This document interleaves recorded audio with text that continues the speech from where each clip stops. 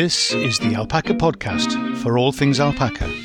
If you're an owner, a soon-to-be owner, a want-to-be owner, or are just alpaca mad or love the fleece, welcome to the Alpaca Tribe. I'm Steve Hetherington.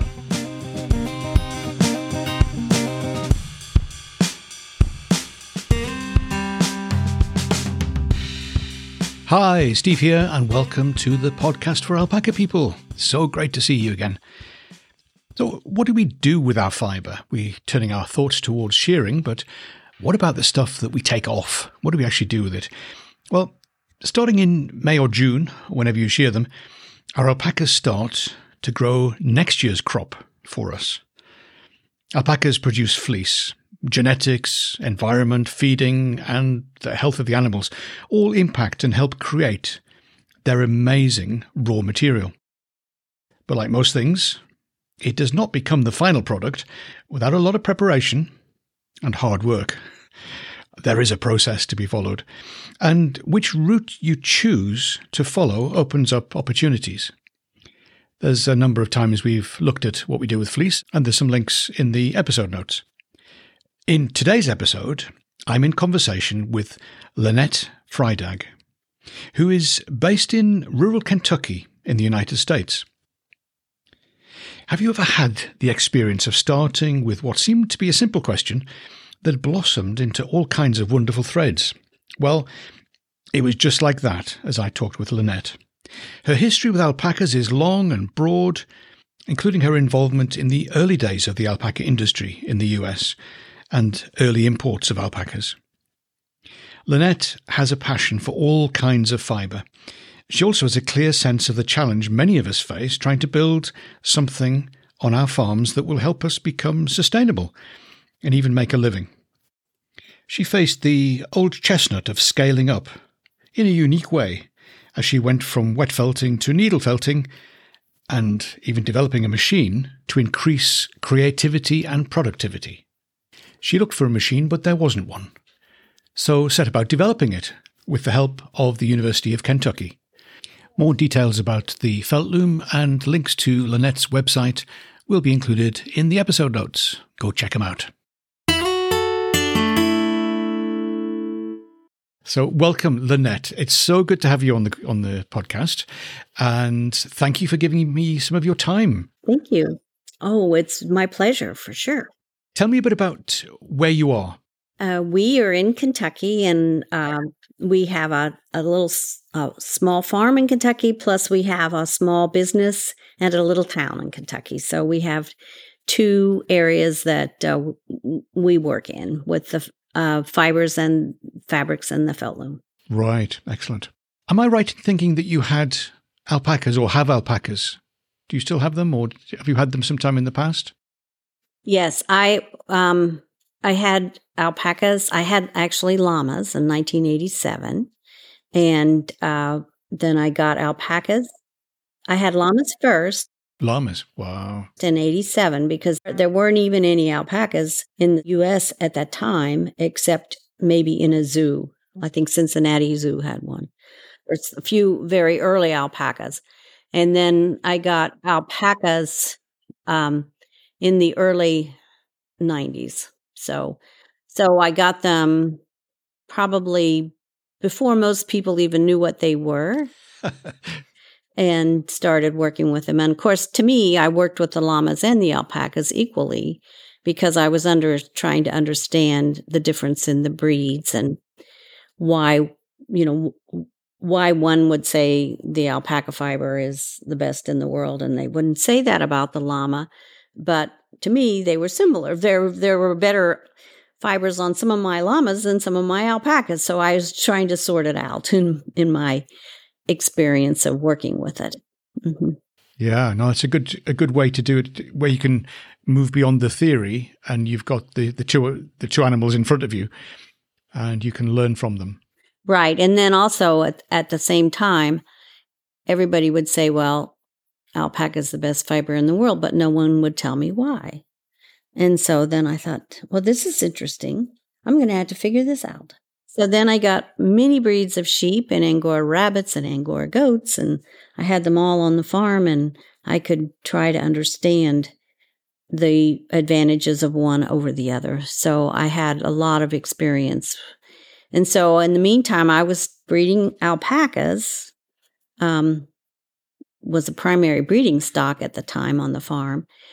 And we did a lot of work, and we started some of the initial organizations in the U.S. for the alpacas. And we went to the initial shows that were put on and tried to understand, just how to get this wonderful fiber out there to the world. And also to understand, the needs of breeders and, how to shear them properly. And at the time, no one in the States knew that. It had all been primarily done in Peru or Chile. It hadn't been done in our country. So we tried to understand that. Wow. So you were written right early on in the foundation of alpacas starting. Yes, I was. And so we worked with, in the U.S., worked with a fellow named Tom Hunt, and he was one of the original importers of the alpacas. And so I worked with him early on, and we actually partnered with him in the beginning stages of bringing some to the States. So yes, so I've been with it a very long time, and I'm absolutely amazed and thrilled at what the industry has done, because back then it was just like we knew the need, but we didn't know how it was going to happen. What an interesting journey. Wow. So tell me, when did you meet your first alpaca, and how did it make you feel? I told you we were partnered with Tom Hunt, and he was one of the original breeders or importers to the U.S.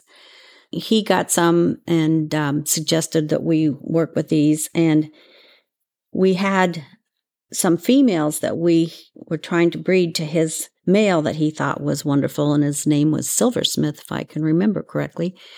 And we were just excited about seeing the fiber. But of course, today, if you see that fiber on Silversmith, you wouldn't claiming them as yours because it was much coarser, had much harder to work with than what we have today. Because the breeders today have really worked at improving the fibers and the fiber quality. So we did that, and then we toured some of the alpaca ranches out west, and we toured those and then brought more breeding stock to our farm. But when we first worked with them, they were wonderful. Of course, I had llamas. So, I had some expectations because they were camelids. So I thought, well, okay, how are they going to work? And they did have their own personality differences than the llamas did. And they were smaller for me, easier to be able to work with because I'm not a big person. And I thought, oh, wow, they're easier for me to just put a lead on them and feel safer leading them and working with them. And they had each llama and each alpaca that I dealt with had their own personalities. So you had to figure that out with the animal. Some were shy and wanted to stay away. Some were brave and wanted to come close. And some would just be, they would follow the others. But it was a great experience. And then on our farm in Kentucky, I believe we were the first ones to do ultrasound of the crias. Right. Or before birth, because before that, we used to have to send off blood samples to see if they were bred. But we worked with a veterinarian in Kentucky, and he had worked with the big thoroughbreds in the horse industry, and he was doing that with thoroughbreds. So he tried that technology on alpacas. So at one time, we had Dr. Murray Fowler, one of the early veterinarians, come and give a educational course to the vets in the U.S. at our farm in Kentucky. Yeah. So we did have an early on trying to teach people about the animals. Yeah. Oh, that sounds fascinating. It really does. So you had a large passion for all kinds of fiber. Right. You were saying you bought sheep and rabbits and other things as well to explore all of those different things. That was an unusual thing at the time? Yeah, very unusual at the time. But it was a need. because how do you get a great understanding about things if you don't experience it, right? Mm. To me, that was a need for my own personal gratification.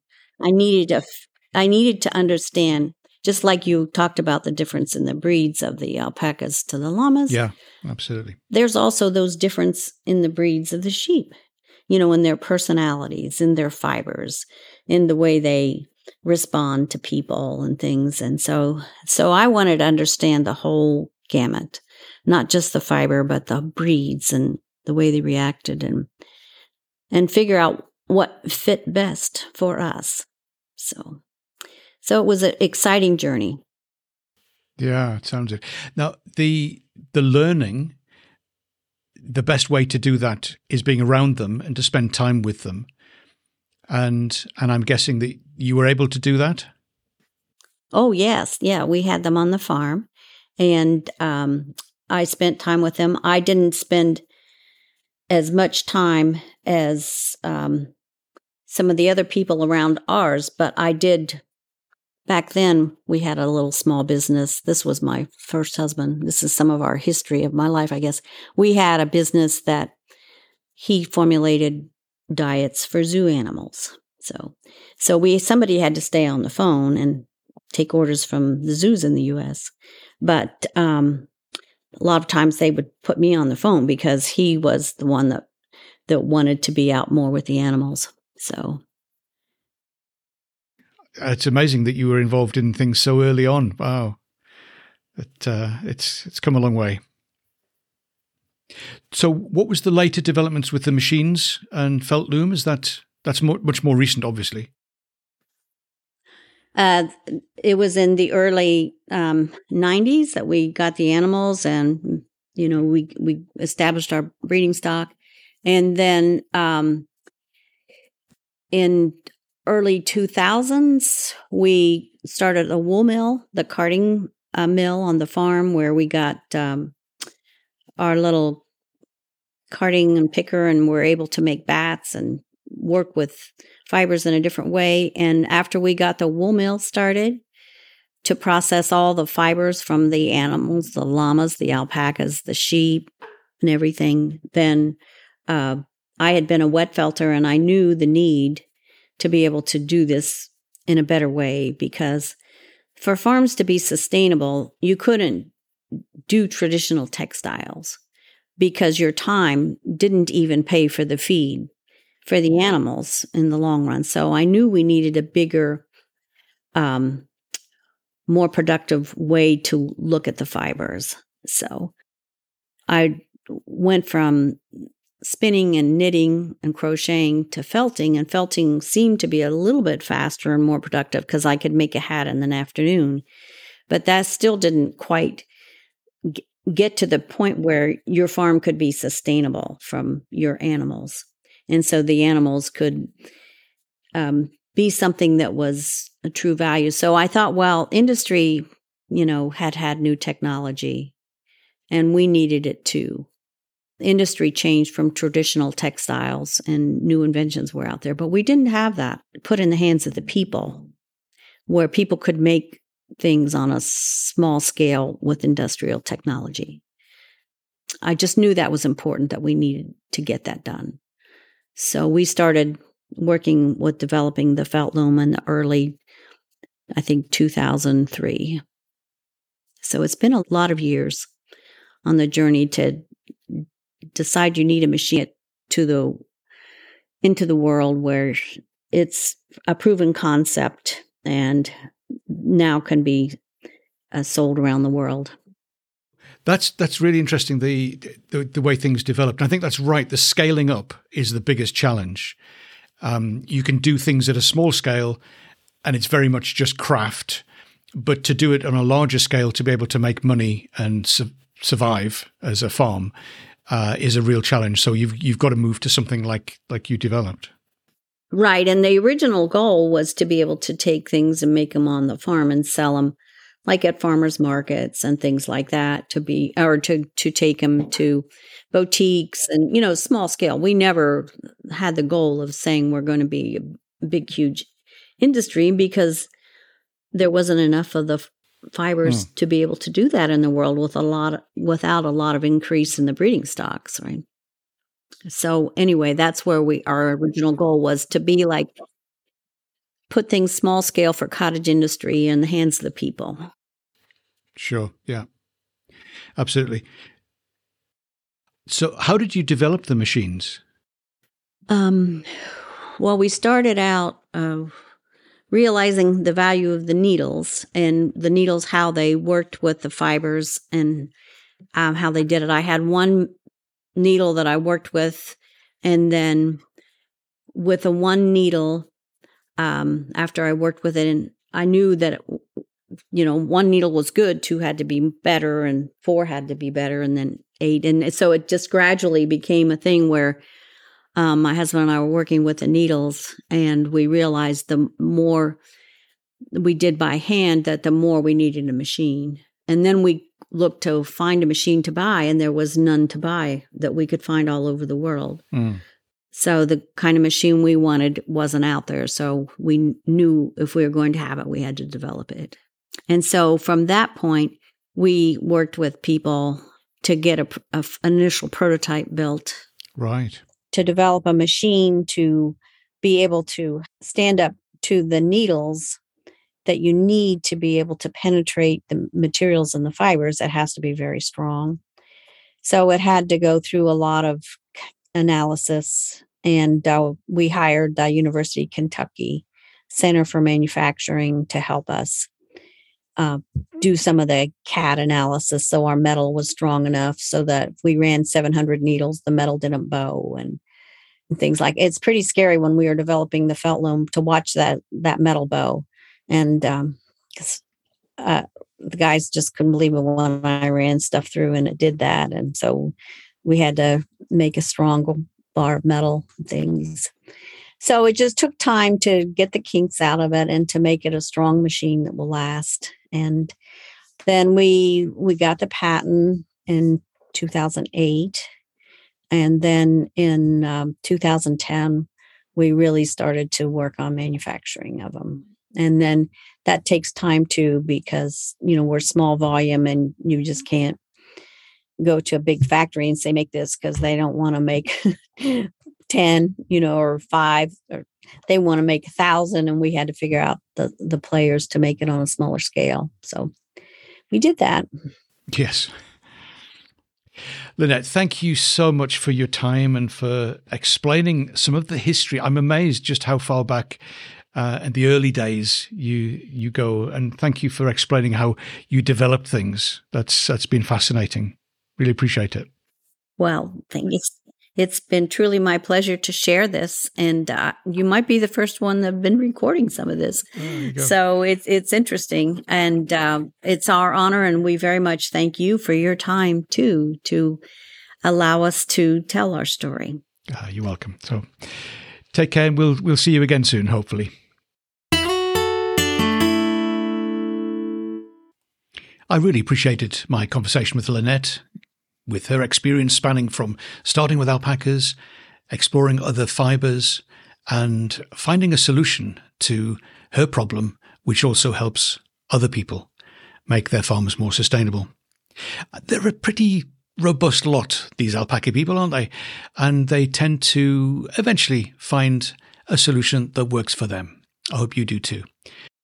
We talked more about Lynette's background in computers, programming in the days of punched cards and mainframes, and the felt loom development journey. It was too much to include here for now, so look out for a bonus episode coming soon. Thanks for being here, so appreciate it. And if you can, go spend some time with an alpaca.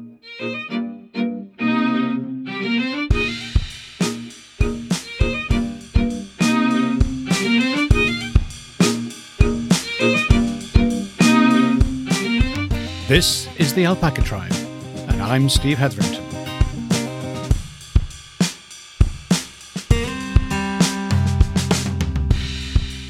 Have a great day.